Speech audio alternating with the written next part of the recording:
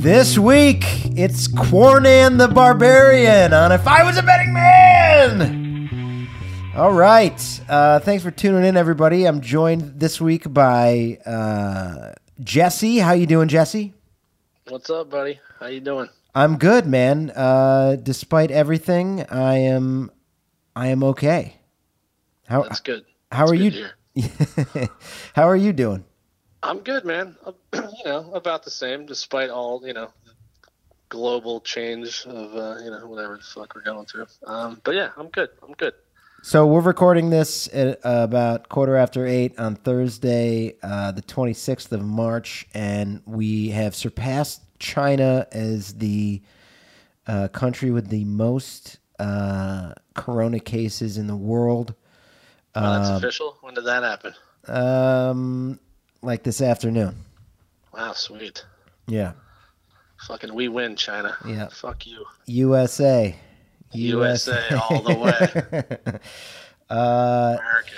And on top of that, we live in the epicenter of cases of the coronavirus in the United States, which is New York City.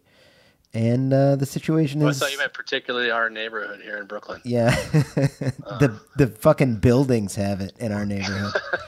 Yeah. The trees have it. No, it is becoming more dire by the minute. And yeah. So we're here not to talk about that.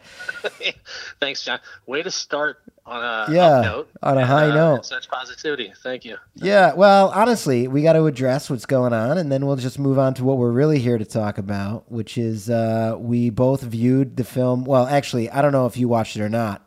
We had discussed it, but I viewed again, probably only like the fifth or sixth time. That's it? That's it. Oh, wow. And I know a lot of people that think that I'm in the minority. You know, I haven't seen it very many times. We're going to talk about the movie Conan the Barbarian, the first Conan film. Really, Arnold Schwarzenegger's breakout movie after his documentaries about being a jacked guy. Totally jacked. This was his first acting role in which he really just plays a jacked guy. Yeah, basically. Like, I know who we could get, that jacked guy. We need a jacked guy. Who can we get? Hey, there's that guy who's got two major, like some of the best, highest grossing documentaries ever about just being a dick and lifting weights. Let's get that guy. It's funny. I've never watched any of that stuff. I know about it, like historically. I've seen so much like reference material and photos and everything from his history, but I've never actually watched any of that. Like, they're kind of their era. You know what I mean? Yeah. It's very 70s. It's very 70s, and he's a meathead, and he had no reason to be anything else. He's a kid from a small town who ended up becoming, Mr. Universe. Yeah. And that's what he thought the extent was going to be. And then he started a film career that eventually led him to be governor of one of the largest states in the most powerful country in the world. It's not a tumor. It's not a tumor. Get to the chopper. We're going to get into some of that in a little bit. But before we dive deep into Conan the Barbarian, what have you been watching so far in your seclusion? Oh wow, that's a good question. I've been all over the fucking gamut. I've actually only gone back like a couple of years. I've been watching two shows specifically, and I'm thoroughly enjoying both of them. They're not great, but I'm really enjoying. Have you watched Altered Carbon? No, I have not. Okay, it's fun.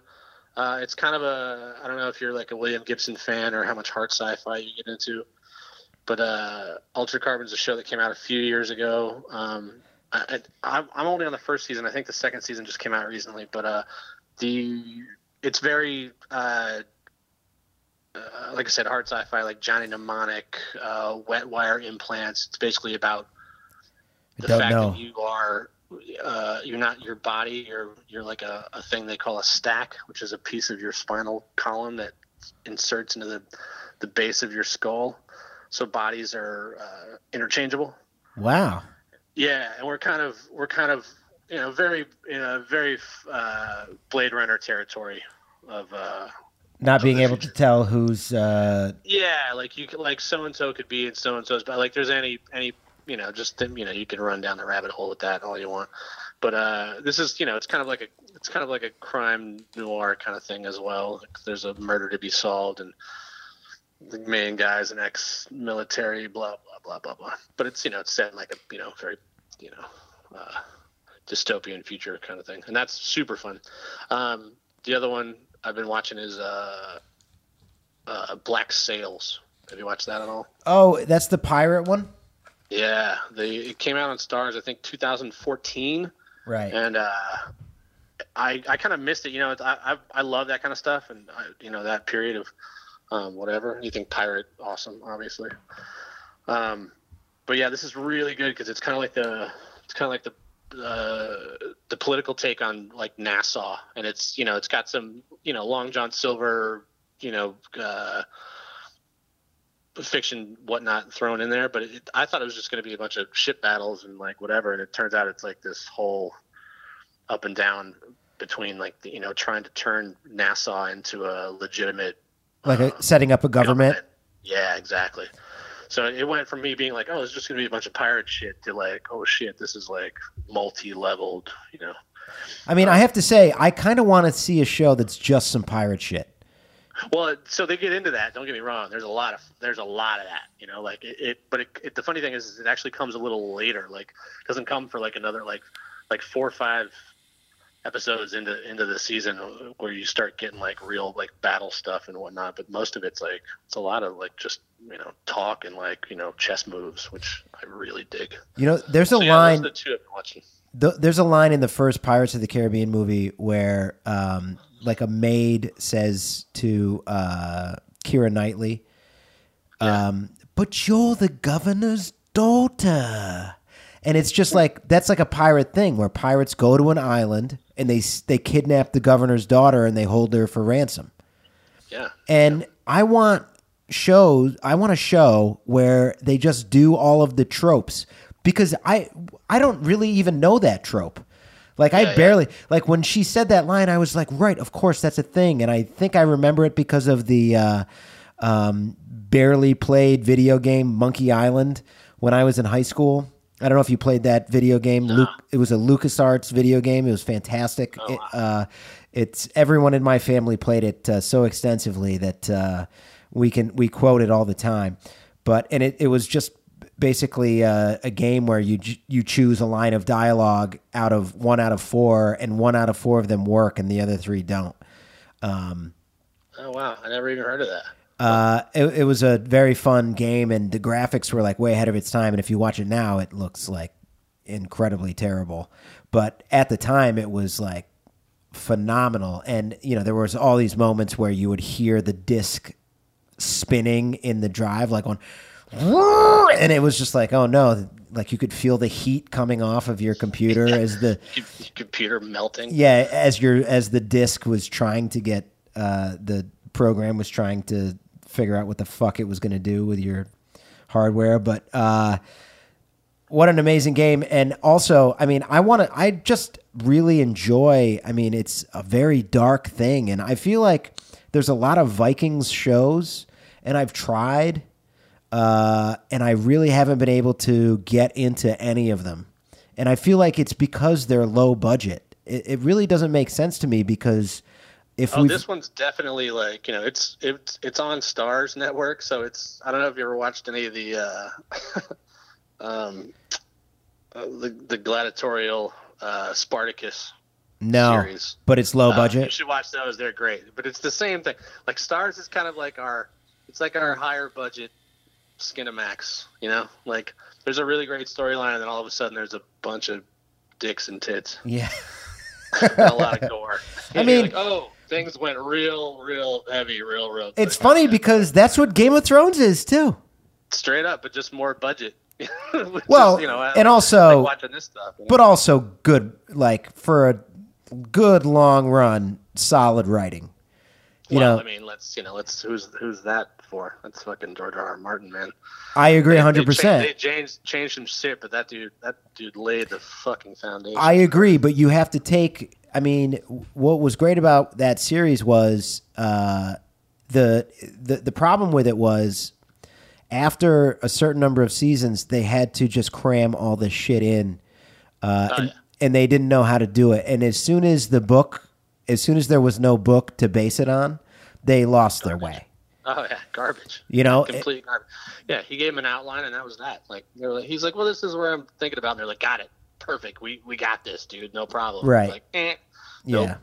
No, it was. Garbage. It was bum bum bum bum. Thanks for playing our game, but no, it was the last season was a complete miss, and the second to last season was also problematic in a lot of ways. Even though there were some good scenes, and he was there, George R. R. Martin. I mean, he made millions and millions of dollars on that show. He was there trying to help, but there was just not enough, I think, of the Martin influence for the last season. That's a perfect example of studio execs and people looking at a thing that they realize they need to put a cap on at some point, and seeing what they think their thought process is, because he doesn't have anything else to offer. There's no more basis anymore. So right, there's no best-selling novel they can point to and say this source material is solid and has proven to be solid. Yeah, no, exactly. I agree. It's a shame. But anyway, I think, honestly, we may not ever see that last book from George R. R. Martin. Let's not be negative. Have you read all those books? I have. I've read them all. I've read all the books twice, and I've listened to the audiobooks once, which I highly, highly recommend. The Audible audiobooks are really, really good. They're all... who's the actor? He's in the show a few times, but he actually passed away last year, so unfortunately we won't get the last one if it does come out. But they're really well done in the audiobooks, and it's actually fun to listen to them because it gives you, there's certain things that, even reading the books twice, there's certain things that I missed, and I was like, oh, that's why that, coming from a standpoint where you can kind of listen to it from a different, take it from a different aspect. But yeah, they're fun. I'm trying to remember who the fucking guy is. Let me see if I can look it up real quick. Okay. In the meantime, while you look that up, go for it. We decided that we wanted to talk about a movie because all of us are spending so much time indoors, and we're consuming so much content that we wanted to talk about a movie that we've seen dozens of times or, has been a part of our lives that we've, watched when we were young and we've watched recently and we still enjoy. That was sort of my thought process. And the movie that we arrived on is Conan the Barbarian, which I don't know. Oh, yes. How many Oscars was it nominated for? That I couldn't tell you. Zero.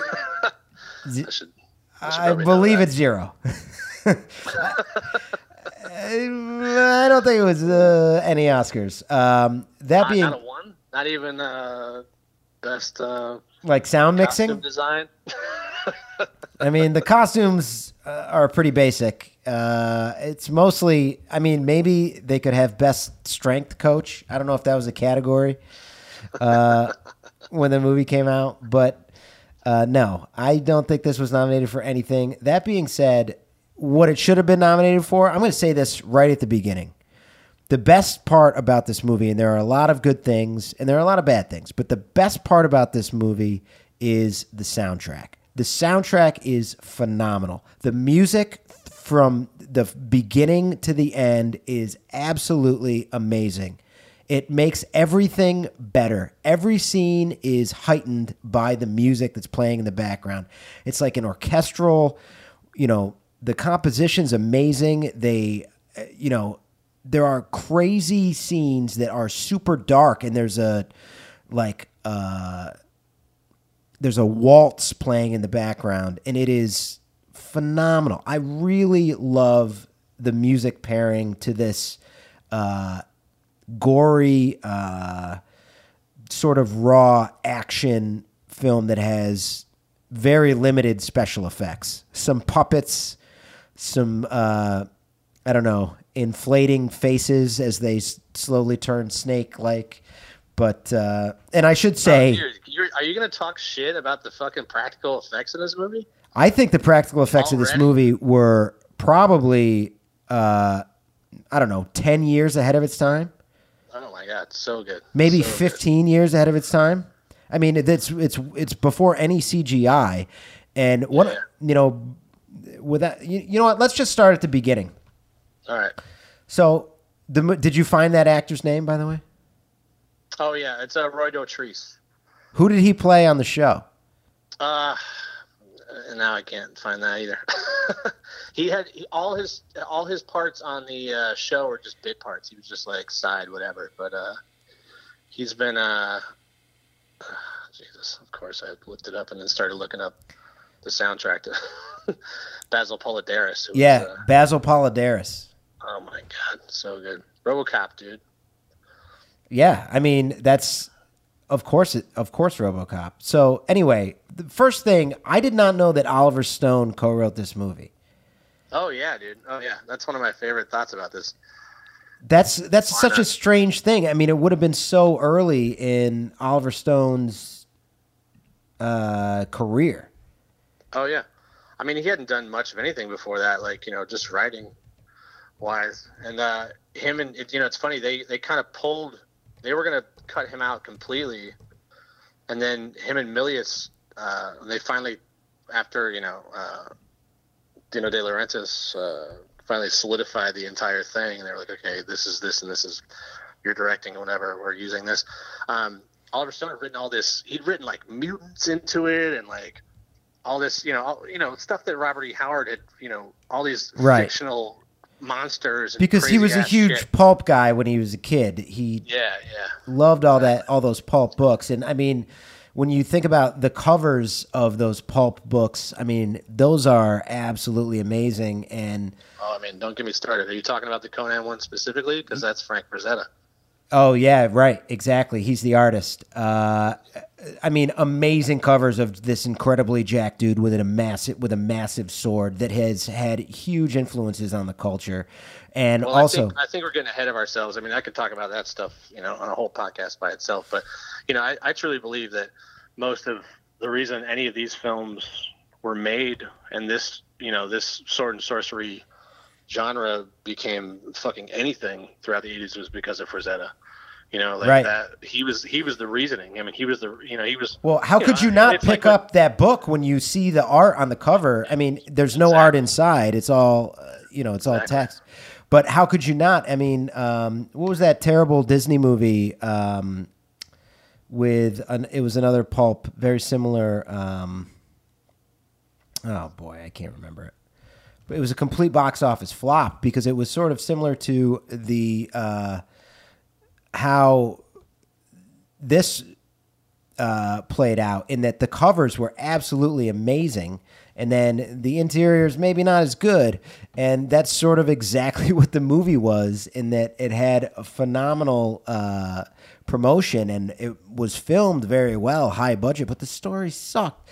And you would have that with these pulp books because these guys were expected to write so many of them in a short amount of time. And by a short amount of time, 3 months, write a novel. I mean, I think Robert E. Howard was getting paid like fucking half a cent, like a word, and at that time, I mean, this, I don't know if you know any major history about like Robert E. Howard and. No, I don't. Like, I know nothing. Who the guy was, like who created. But Conan, he created Conan.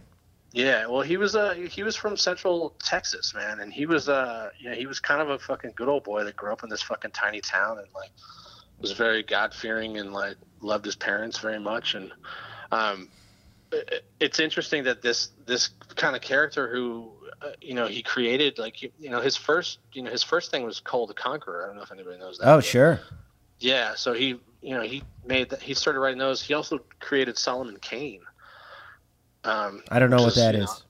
Well, Solomon Kane was kind of like a a Van Helsing type character, like Okay. a monster fighter. You know, like he would go up against vampires and and the occult and things of that nature. And Conan kind of got derived off of those characters, and became his own thing. But yeah, Robert E. Howard was like a fucking good old boy from Texas, man. He was this small town dude who just kind of fell in love with writing and just couldn't keep himself away from it. And like that was really, his thing. But he had a really tragic life as well. He didn't really make much of himself, and these stories were, in most people's minds in 1930s. Just because, because the point, writing, nobody gave a shit, right? I mean, because the point of sale was, pocket change, and yet it was on every newsstand in the country. So he had this massive audience with, minimal.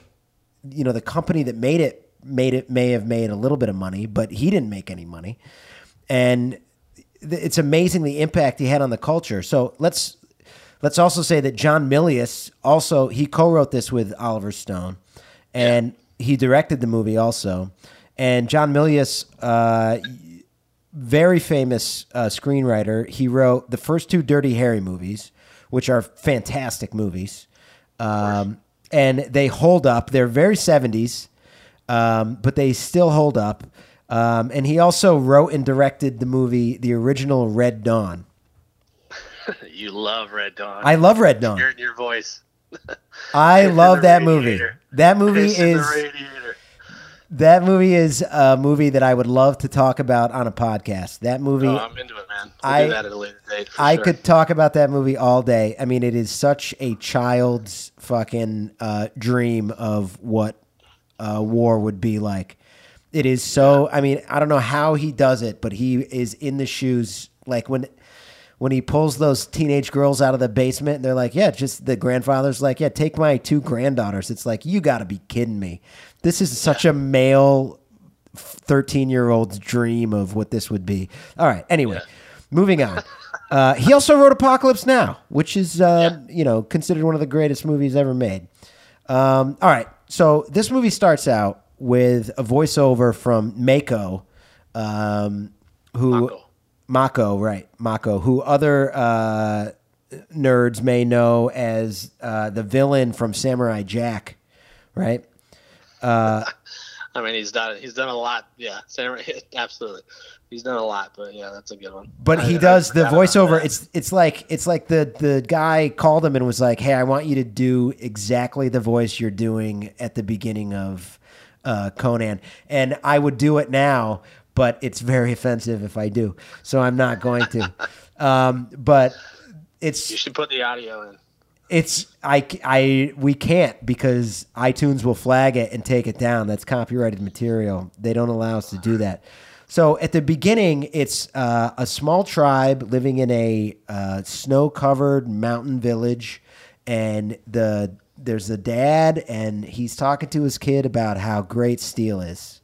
You know, steel is the thing. Hey, the gods, and there's Some of the best dialogue ever written. The Sumerian, thought process on Crom and his right.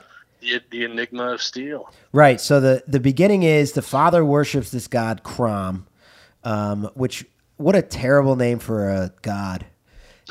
You know what I mean? It sounds like it's like taking a shit or something. It's there's something.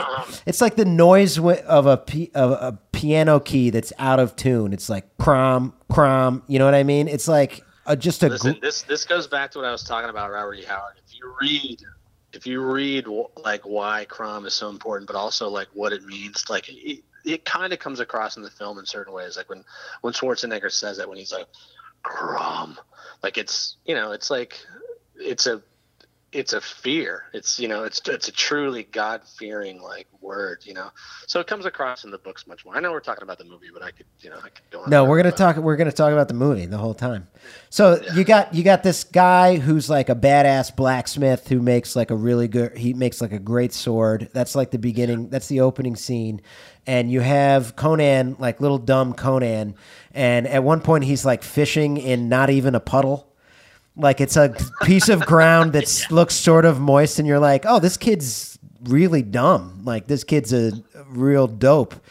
And he's like bouncing the pole up and down, and they get invaded by this incredibly strange, like, circus troupe. The first guy's like very well tattooed. That's a Pict. That's what? That's a Pict. Do you know what a Pict is? No, I don't. Are you gonna fucking tell me I won't go on too far. Feel free to look it up. Pict.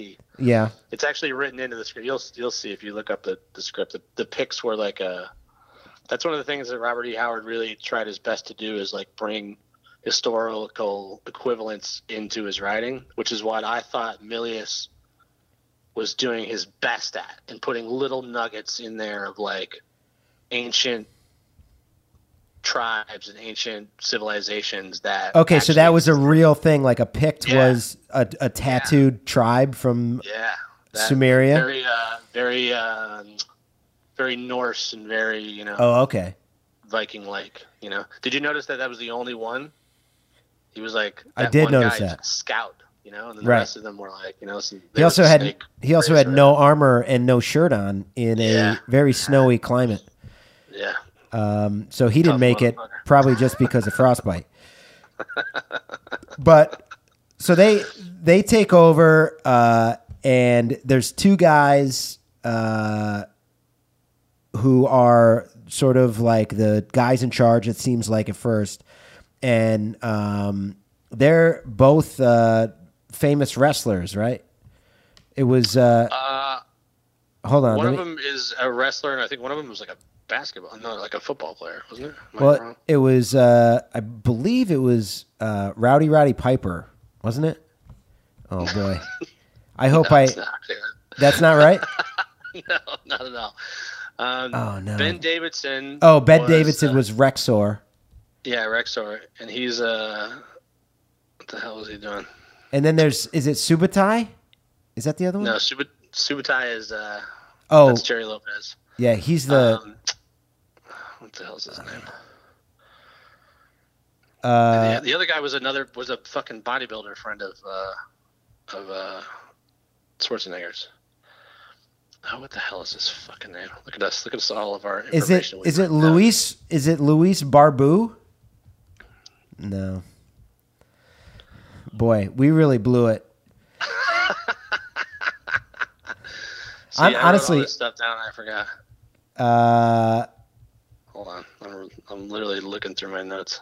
Is it no?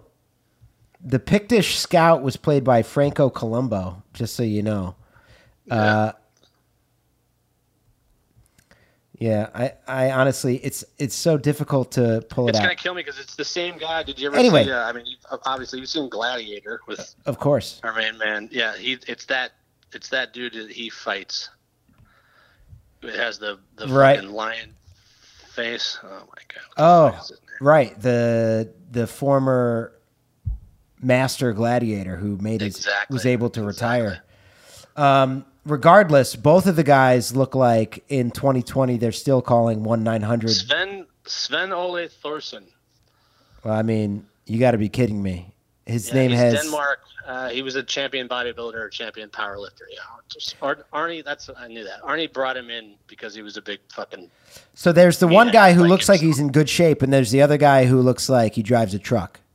Yeah, exactly. The guy who looks like he's in good shape is Sven Ole Thorsen. And he was a Ole Thorsen. Thorsen, yeah, and he was a bodybuilder, and he's been in tons of shit, man. He was in The Running Man, Gladiator, like all those all those Schwarzenegger movies. Yeah, exactly. He was always like a friend of Arnie's that he brought in to do be the other, fucking giant guy with muscles. So you have these two guys, who look literally ridiculous. They look like complete oafs, and then James Earl Jones comes in, and we know and respect James Earl Jones when this movie comes out, and he takes his helmet off, and he's got the sickest, shortest bangs you've ever seen in your life. He's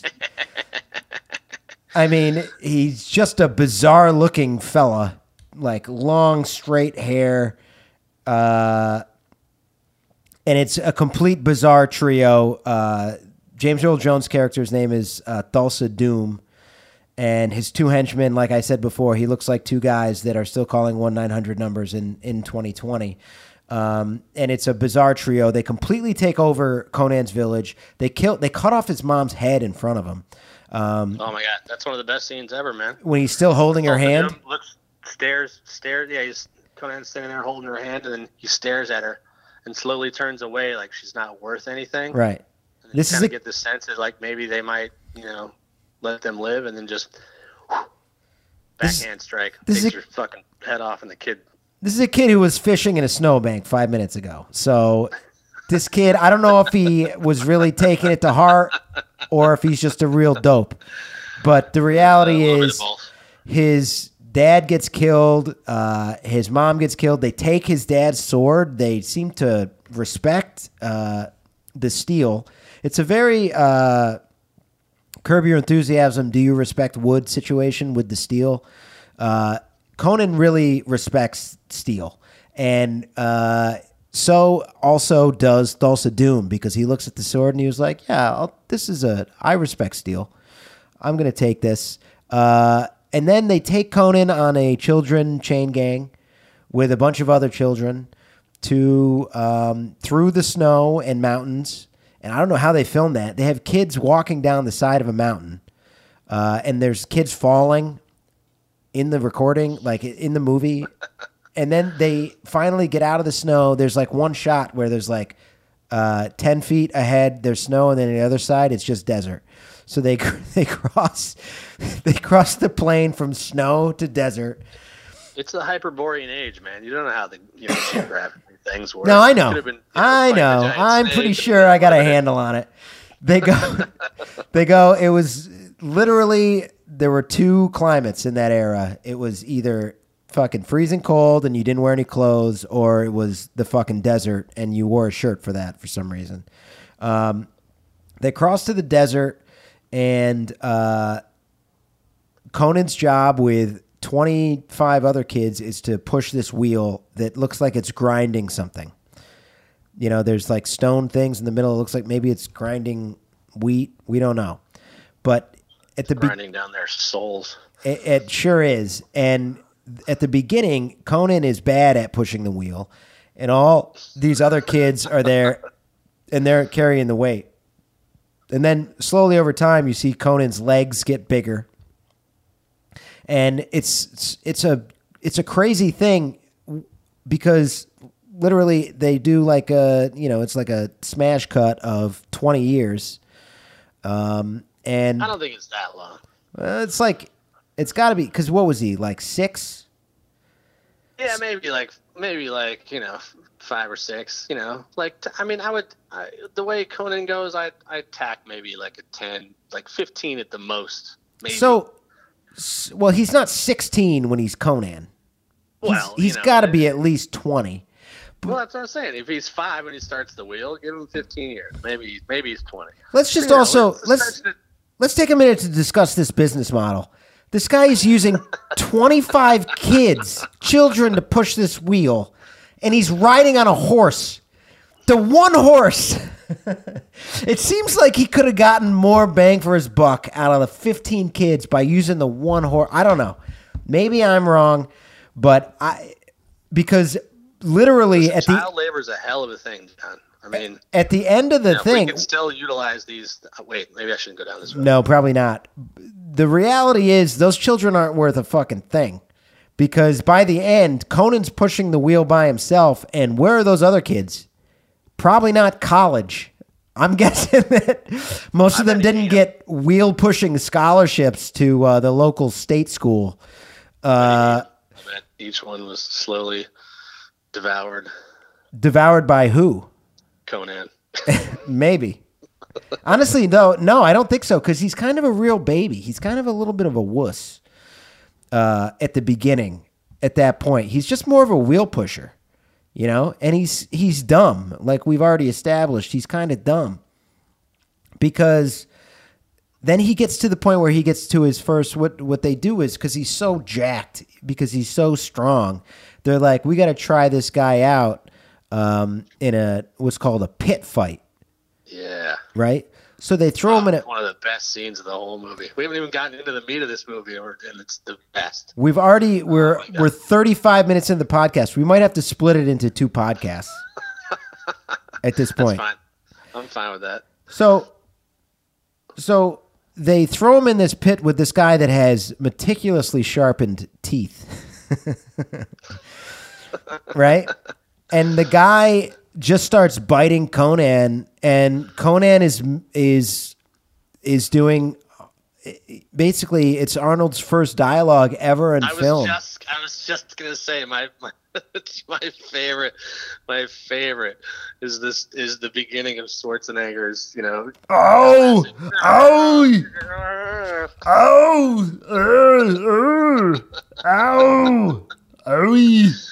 Oh, it's priceless. It's fucking great to know that he never stopped doing that. Like, I think every role has some aspect of him being He's always making a grunt. It did become sort of his signature thing. Like, even like in Predator, in Terminator, he's always going like there's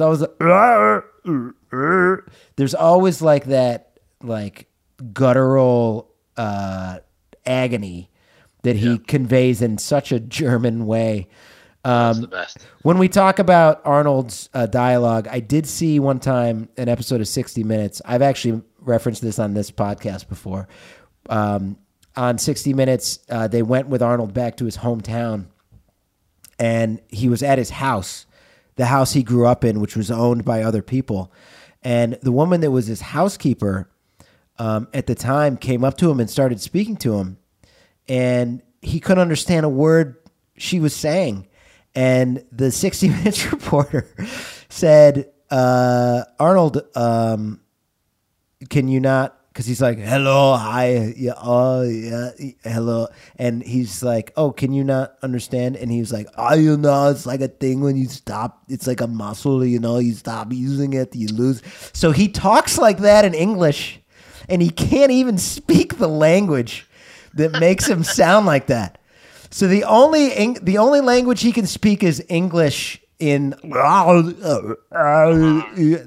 he can. That's what he can do. He can't even speak that language anymore. He's lost it. Okay, so Conan barely wins that first pit fight, even though he's way stronger than the guy with the sharpened teeth. And then there's a great, amazing smash cut of him using crazy weapons to kill all these guys over a long period. They're like gloves with spikes on them. There's like both ends. Yeah, there's like a spike at the elbow on, I don't even know what you would call it. And like he's a gauntlet. Yeah, like a leather gauntlet with a. I mean, it's all this like really, honestly, I have to say, in watching it again, like whoever designed all that stuff did a really good job, because it does like you every time it's thought provoking. The costumes and the props in this film are exceptional. Really so good, realistic and crazy. Yeah, it's somebody who really sat down and thought about it and like made it weird without it being like. That's the fun thing about it, is that it's like, even like that gauntlet thing you're talking about, it's outlandish and crazy, and it's totally like legitimate. It's totally practical. Looks like some scary shit somebody'd come up with, without being like absolutely. It does seem practical. It seems like over like a generation of pit fighters, they were like, we got to have a spike at the elbow. Like, it seems like the guy like sat down and thought about what generations of people who thought in this stone hole would need to kill each other. So then he becomes the best at the pit fighting. He becomes unstoppable to the point where he's like sitting on a throne around, but he's in chains. He's still a slave. He's on a throne, and everybody's like, Conan, what do you think? And he's like, he says stupid shit like just kill it. Dude, no. Are you talking about the scene? Wait, you're fast forwarding. Barely. Done with the pit fighting when they take him to the east and he becomes trained by the actual. No, not yet. No, we're not there yet. We're still in pit fighting.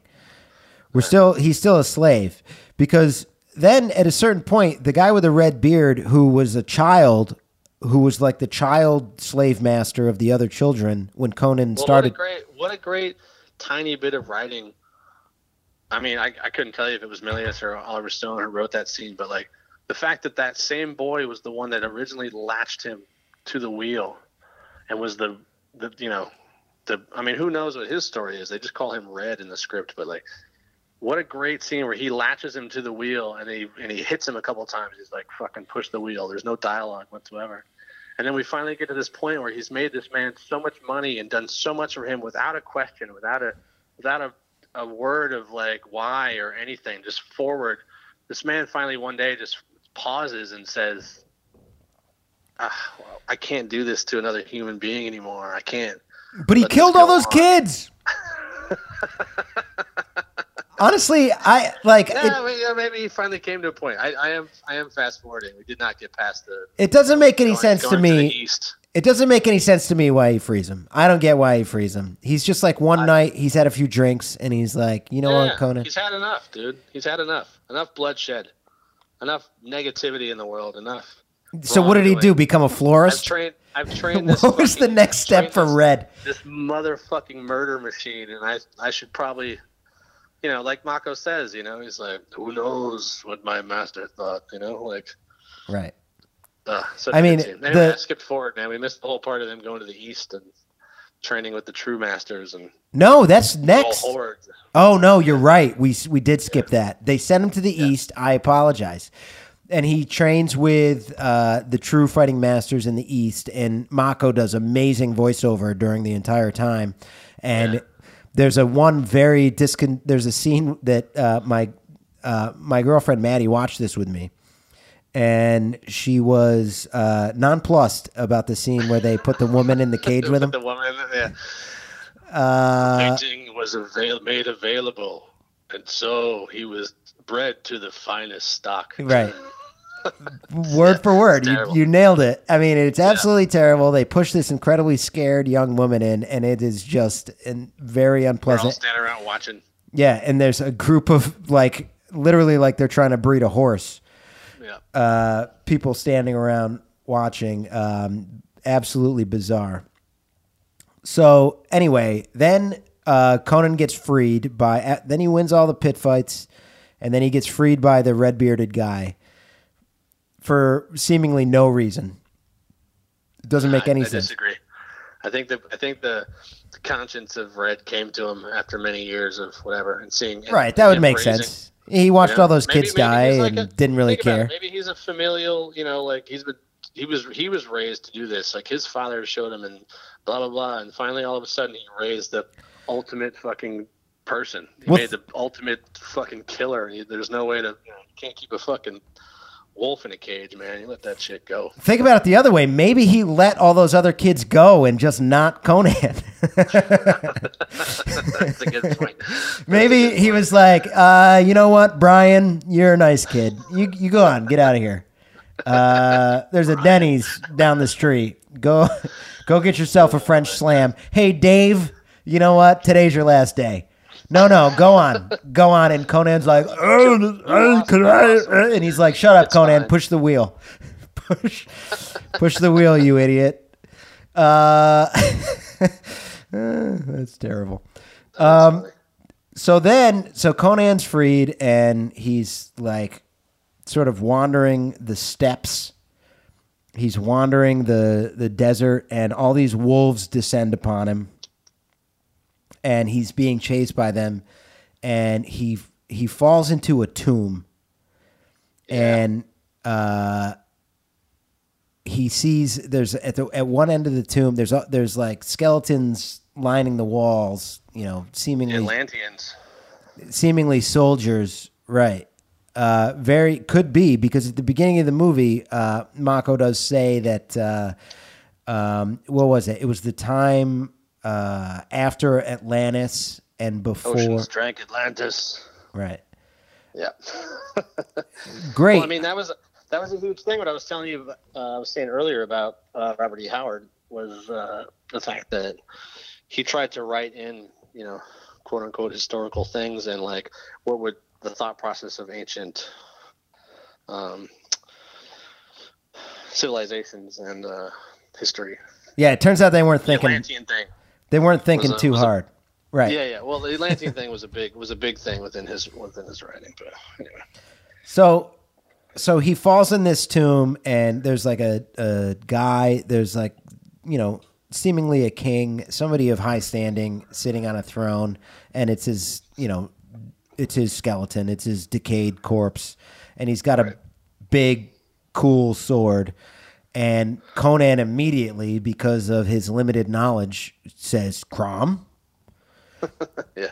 When it's clearly not Crom, it's just a guy. It's just a guy in the, and I have a buddy who I've watched this movie before. He's like, no, that was Crom. It's like, no. Because everything that happens going forward that is unexplainable, Conan goes, Crom? Yeah. You know what I mean? Yeah. What this go to? Literally everything. I don't understand. Crom? Yeah, exactly. Crom? Crom? Yeah, exactly. He gets a parking ticket at one point. He's like, but it's Tuesday alternate side, and it was before 9 a.m. Crom. So he takes the sword of this guy. He thinks he's got Crom's sword, so he's like he's strengthened by it. He's, what's the word? Buoyed? Whatever. He feels good, and he goes out. He kills all those wolves, and he somehow does a great job tanning their hides, and he puts on his brand new like wolf suit. Yeah, looks great, and he's sort of bebopping. Feels great. He's bebopping. He feels really good. He feels strong. He's bebopping and scatting all over Sumeria, and he comes upon like a hut, and there's like a scantily clad woman who is like standing in the curtained doorway of the hut, which I have to say, thermally, from I don't know what the R value of that, blanket was going to establish for that hut. I was actually concerned about them over the colder months of the year. But he goes in, and she's some sort of, what would you call her? Oh, she's like she's a witch. She's a witch, but he throws her into the fire, and she becomes a ball of energy that, so basically she tries to seduce Conan at first, and he's kind of into it for a second, and then it gets a little weird, and he makes some of those, he makes some of those noises. Well, that's because she's biting him. Right. Just like that guy with the sharpened teeth. And he tosses. Maybe that's his only shit, man. That's his only. Teeth start biting his ass. Yeah, but later in life, that was the only thing that turned him on. When he was no, doesn't hurt. It doesn't hurt, bite. So he doesn't care for the biting. He tosses her into the fire, and she becomes this like strange specter, like a ball of energy that shoots out. And of course, the first thing out of his mouth. Like these are the little things. Like it was just a quick little thing, but like these are the kind of things that I really liked about this movie that they did put in, like right. which they took away from like parts of Oliver Stone's script. Right. Was the sword and the sorcery stuff. Like I think it's very, very important to the Robert E. Howard whatnot. So even though you couldn't do all the crazy, we'll get to it later in the film, but there's more, later, but it really drives home. Like there's these ancient powers and ancient. Absolutely. Unexplainable shit is going on. Yeah. And it is a higher power. No, I agree 100%. It completely puts you in a different headspace going forward, because this isn't myth. Like, you see it happen to him, and it's bizarre and it's unexplainable. And the first thing that Conan says is, Crom? He thinks that he almost fucked Crom. So then Conan comes out of the hut, and there's this guy chained to the wall, and he just wants to get unchained before all those wolves that Conan previously killed eat him. So Conan thinks he's funny, and they become fast friends. Subutai is the best. Jerry Lopez, man. Subutai is the best. Subutai is great. That Jerry Lopez was good buddy of John Milius's. Was not an actor. Really? Yeah, Jerry Lopez was a professional surfer. He Really? was, yeah, he was. Him and John Milius used to surf together. That was their thing. They would go down to the beach. They'd probably smoke a little fucking reefer, drink some beers, and they would fucking surf all day long. That was Jerry Lopez. And while they were working on this, Milius was like trying to find a, like, you know, not to sound racist, but he wanted to find like an Asian looking, you know, actor. He wanted this Mongolian looking Right. person, and he threw his buddy a bone. He's like, "How do you feel about being in this movie?" He was like, And he's "Oh." good. Yeah, he's great. He's well, I mean, he went through a bunch of training and a bunch of, you know, acting classes, and then he said about in interviews before Mako actually took him under his wing and was like, their connection became like very real. They became friends while they were doing the filming of this, and yeah, that was the whole start of Jerry Lopez being in the film at all. That's so cool. Yeah, super cool. So, Conan and Subutai, they immediately become, Conan frees him. They immediately become buddies, and then they just jog places. They just jog. They totally like jogging, dude. They Yeah, love jogging. They Yeah. could walk. Nope. The two of them, it's the sun is shining. They're gonna just run to wherever the fuck they're going. It's fantastic. I love it. There's just like a bunch of shots in a row of them jogging through different terrain, up a mountain, through a field, in a marsh, and it's just the two of them laughing, like great big smiles on their faces, and they're just running as fast. I love it. It's just, it just adds, honestly, it adds another level of these guys. It was a different era where you had to, not even really had to go anywhere. You didn't really have anywhere to go, but no matter what you're going to do, you're going to get to nowhere as fast as possible. So him and his buddy just jog places. Finally, they get to a city. It's the first time Conan's seen any sort of civilization. And You guys, what it smelled like there? Jesus. yeah, they Like Dublin in 1390, whatever. right, or like Glasgow on Saturday night at like 12:45 a.m. Once all of the puking and shitting has wrought the streets unwalkable. So they walk around. Conan is unimpressed by the whole thing, especially the smell. And then they take a thing called Black Lotus. Oh man, that's one of the best scenes ever too. You know who that is? Black Lotus, Stygian, the best. Right. That's Ron Cobb. He was the art director for the whole film. He was also the art director for Star Wars and Alien. Really? Hold on, Yeah, because the thing with the art directors for Alien, because weren't there two? Yeah. Because what happened was there was one director attached, I think, and they had hired an art director.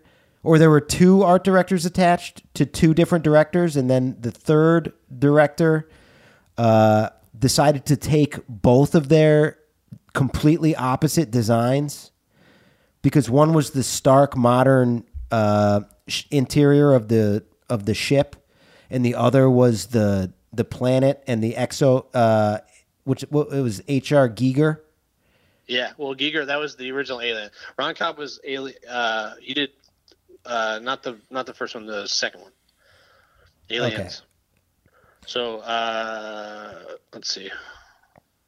Yeah, he did a bunch of, not storyboards, but a bunch of like, you know, concept art and, you know, things like that for Star Wars, and then Alien. Yeah, no, it was Aliens. Yeah, because Giger he did everything on Alien in the first one. Well, he did the what's the alien called that they eventually the Xenomorph. No, well, he did the Xenomorph, but he also did the alien that the Xenomorph was in on the strange planet in the ship. That they eventually they call him the Traveler, I think, or the Engineer. Yeah, right. Yeah, Engineer. Yeah. And eventually they expanded on his character poorly, but in later worse movies. But he designed that ship, which is bizarre. He designed that room and the hallways, which are bizarre. Oh no, he did do Alien. I'm sorry, I was thinking of Aliens. No, it is Alien. Yeah, it's the first one for sure. Yeah, Ron Cobb did. Let's see, a bunch of stuff for. So what did he do? Wow. Sleeping Beauty, Dark Star. Wow. Star Wars. Oh, he worked on Jodorowsky's Dune in the 70s, which never happened. Right. Yeah. Concept art for Alien, Raiders of the Lost Ark, Close Encounters. Cool. Yeah. Conan was like Man. his fifth or sixth film. Hitchhiker's Guide. Yeah, a bunch of stuff. The Hitchhiker's Guide for the BBC? He did a bunch of stuff for Last Starfighter. Remember that one? Oh, The Last Starfighter. Yeah. Oh, Back to the Future. Yeah. Amazing Stories. Yeah, totally. So he was Spielberg's guy. Yeah, he did a bunch of shit. Yeah, for sure. I mean, impressive resume. Who knows the impact that guy had on the culture? And he worked on Aliens as well. He worked on the second one with Jim Cameron. Yeah. So, yeah, he's been around the fucking block. Well, the funny thing was, I think that whole there's two scenes, and the one they didn't cut was the Ron Cobb scene where he sells him Black Lotus after he tells him about the snake cult. And there was another scene during the day where they're walking through the city, and Milius is in the movie, and it was his cameo, and he's selling a lizard on a stick. Ah. And he's like, lizard on a stick, good. You go fast. Buy now. And they like buy 2 lizards on a stick, and like Arnold Schwarzenegger tries to eat a dried lizard on a stick. Right. Actually, there's a piece of that in the movie where he's like, it's good, and he eats like too many of them. And it probably made him sick in the original, like in the script, but it didn't make it into the movie. Right. I don't know, because you could tell like he shouldn't have been eating that. I mean, have you eaten like a lizard on a stick? I mean, sure. Who knows? We're getting to that point, John. We're in quarantine. We're eating everything. So he gets high on the Black Lotus. He's told about the snake cult, which is intriguing to him because he's looking for Thulsa Doom, who had a helmet that had snakes, and his sword had snakes, and very snake-centric fella. And he knocks out a camel after he gets high on which is a crazy scene. I don't know how they shot that. I watched it like 4 times because he takes a swing and the camel falls down, and there is a cut, but it's very well done. I don't know how they shot that because they do it perfectly. The camel, it's really incredible. I hope that Arnold didn't actually knock out that camel. There was a lot of PETA activists, whatnot, for animal endangerment during this film. I'm sure there were. They were pissed about a lot of the horse problems and things like that later on in the film. So who knows? Arnie probably punched a fucking camel. I mean, they may have had to write that Black Lotus scene just because he took some edibles and decided to fucking go off on a couple of the set pieces. So then they decide that they're going to raid. They've been told about these snake towers that are coming up in every town, right? And they decide that there's riches in there. Then they're going to basically rob the snake tower. He doesn't seem to know that he's tracing back to his the people that killed his family, right? He doesn't know until he's inside. So the first thing that happens is they get to the base of the snake tower. They're about to break in, and they meet I don't know what you would call her, like a buxom gladiator female. A Valkyrie, man. A Valkyrie, whose name is Valeria. Is that right? Yep. And Sandal Bergman. And what was she? She was an actor? Yeah. She wasn't like a bodybuilder or anything? No, just an actress. She's great in the movie. Yeah, she's it's funny, she never had like a huge career, but like She did go on to do. She was also in Red Sonja. I don't know if you ever saw the. It was like a weird continuation film of this, but Schwarzenegger was in it as well, but did not play Conan. He played like sort of a Conan-ish figure. No, I didn't see it. Was Milius involved at all? No, it was Red Sonja was played by the lovely Brigitte Nielsen. That makes sense. You should watch it. It's one of those. So the success of this film was so big that they tried to like keep that shit going, and it was like no. Right. That was one of the biggest things about this movie. That was like that Oliver Stone and Milius were trying to write in the beginning, is that they wanted to do it. It was supposed to be a trilogy. Well, I mean, it's clear. You know, we'll get there at some point, but it's clear by the end of the movie that they were not done. Oh yeah, not at all. So anyway, Jesse, we are approaching an hour of recording time. So I think we're almost halfway through the movie. I think we put a pin in this and we reconvene. Yeah, I'm fine with that. I got a funny thing. I don't think we're anywhere near the end. I think this might have to be. We're gonna have to speed this up with the next one, or do it in a trilogy. We could do it in a trilogy. I have no interest in speeding it up. I'm enjoying myself, and I think that's the most important thing. Absolutely. All right, so we're gonna put a period on this for now. We're gonna put an ellipsis on this, and we're gonna come back. So basically, Conan has just gotten to the first snake tower, so we're basically about a third of the way into the movie. That's absolutely correct. And we're gonna record another one of these very soon, and we're gonna talk about the rest of the movie. Jesse, thank you so much for joining. You added so much insight. You killed it. Thanks for having me, John. This is awesome, man. I really like doing this shit with you, but like, I also obviously like talking about some of my favorite films. Yeah. I mean, thank God you were here, because it would have been just completely surface nonsense if you hadn't added all that insight. And we want to give a shout out to Vinny. Miss you, Vin. Miss you, buddy. Vinny's not feeling well. We're going to get him back real soon. Thanks, everyone, for listening. Tune in next time for part 2 of Quarnan, the Barbarian. As we are in quarantine and we are watching way too much television. That is the goddamn truth.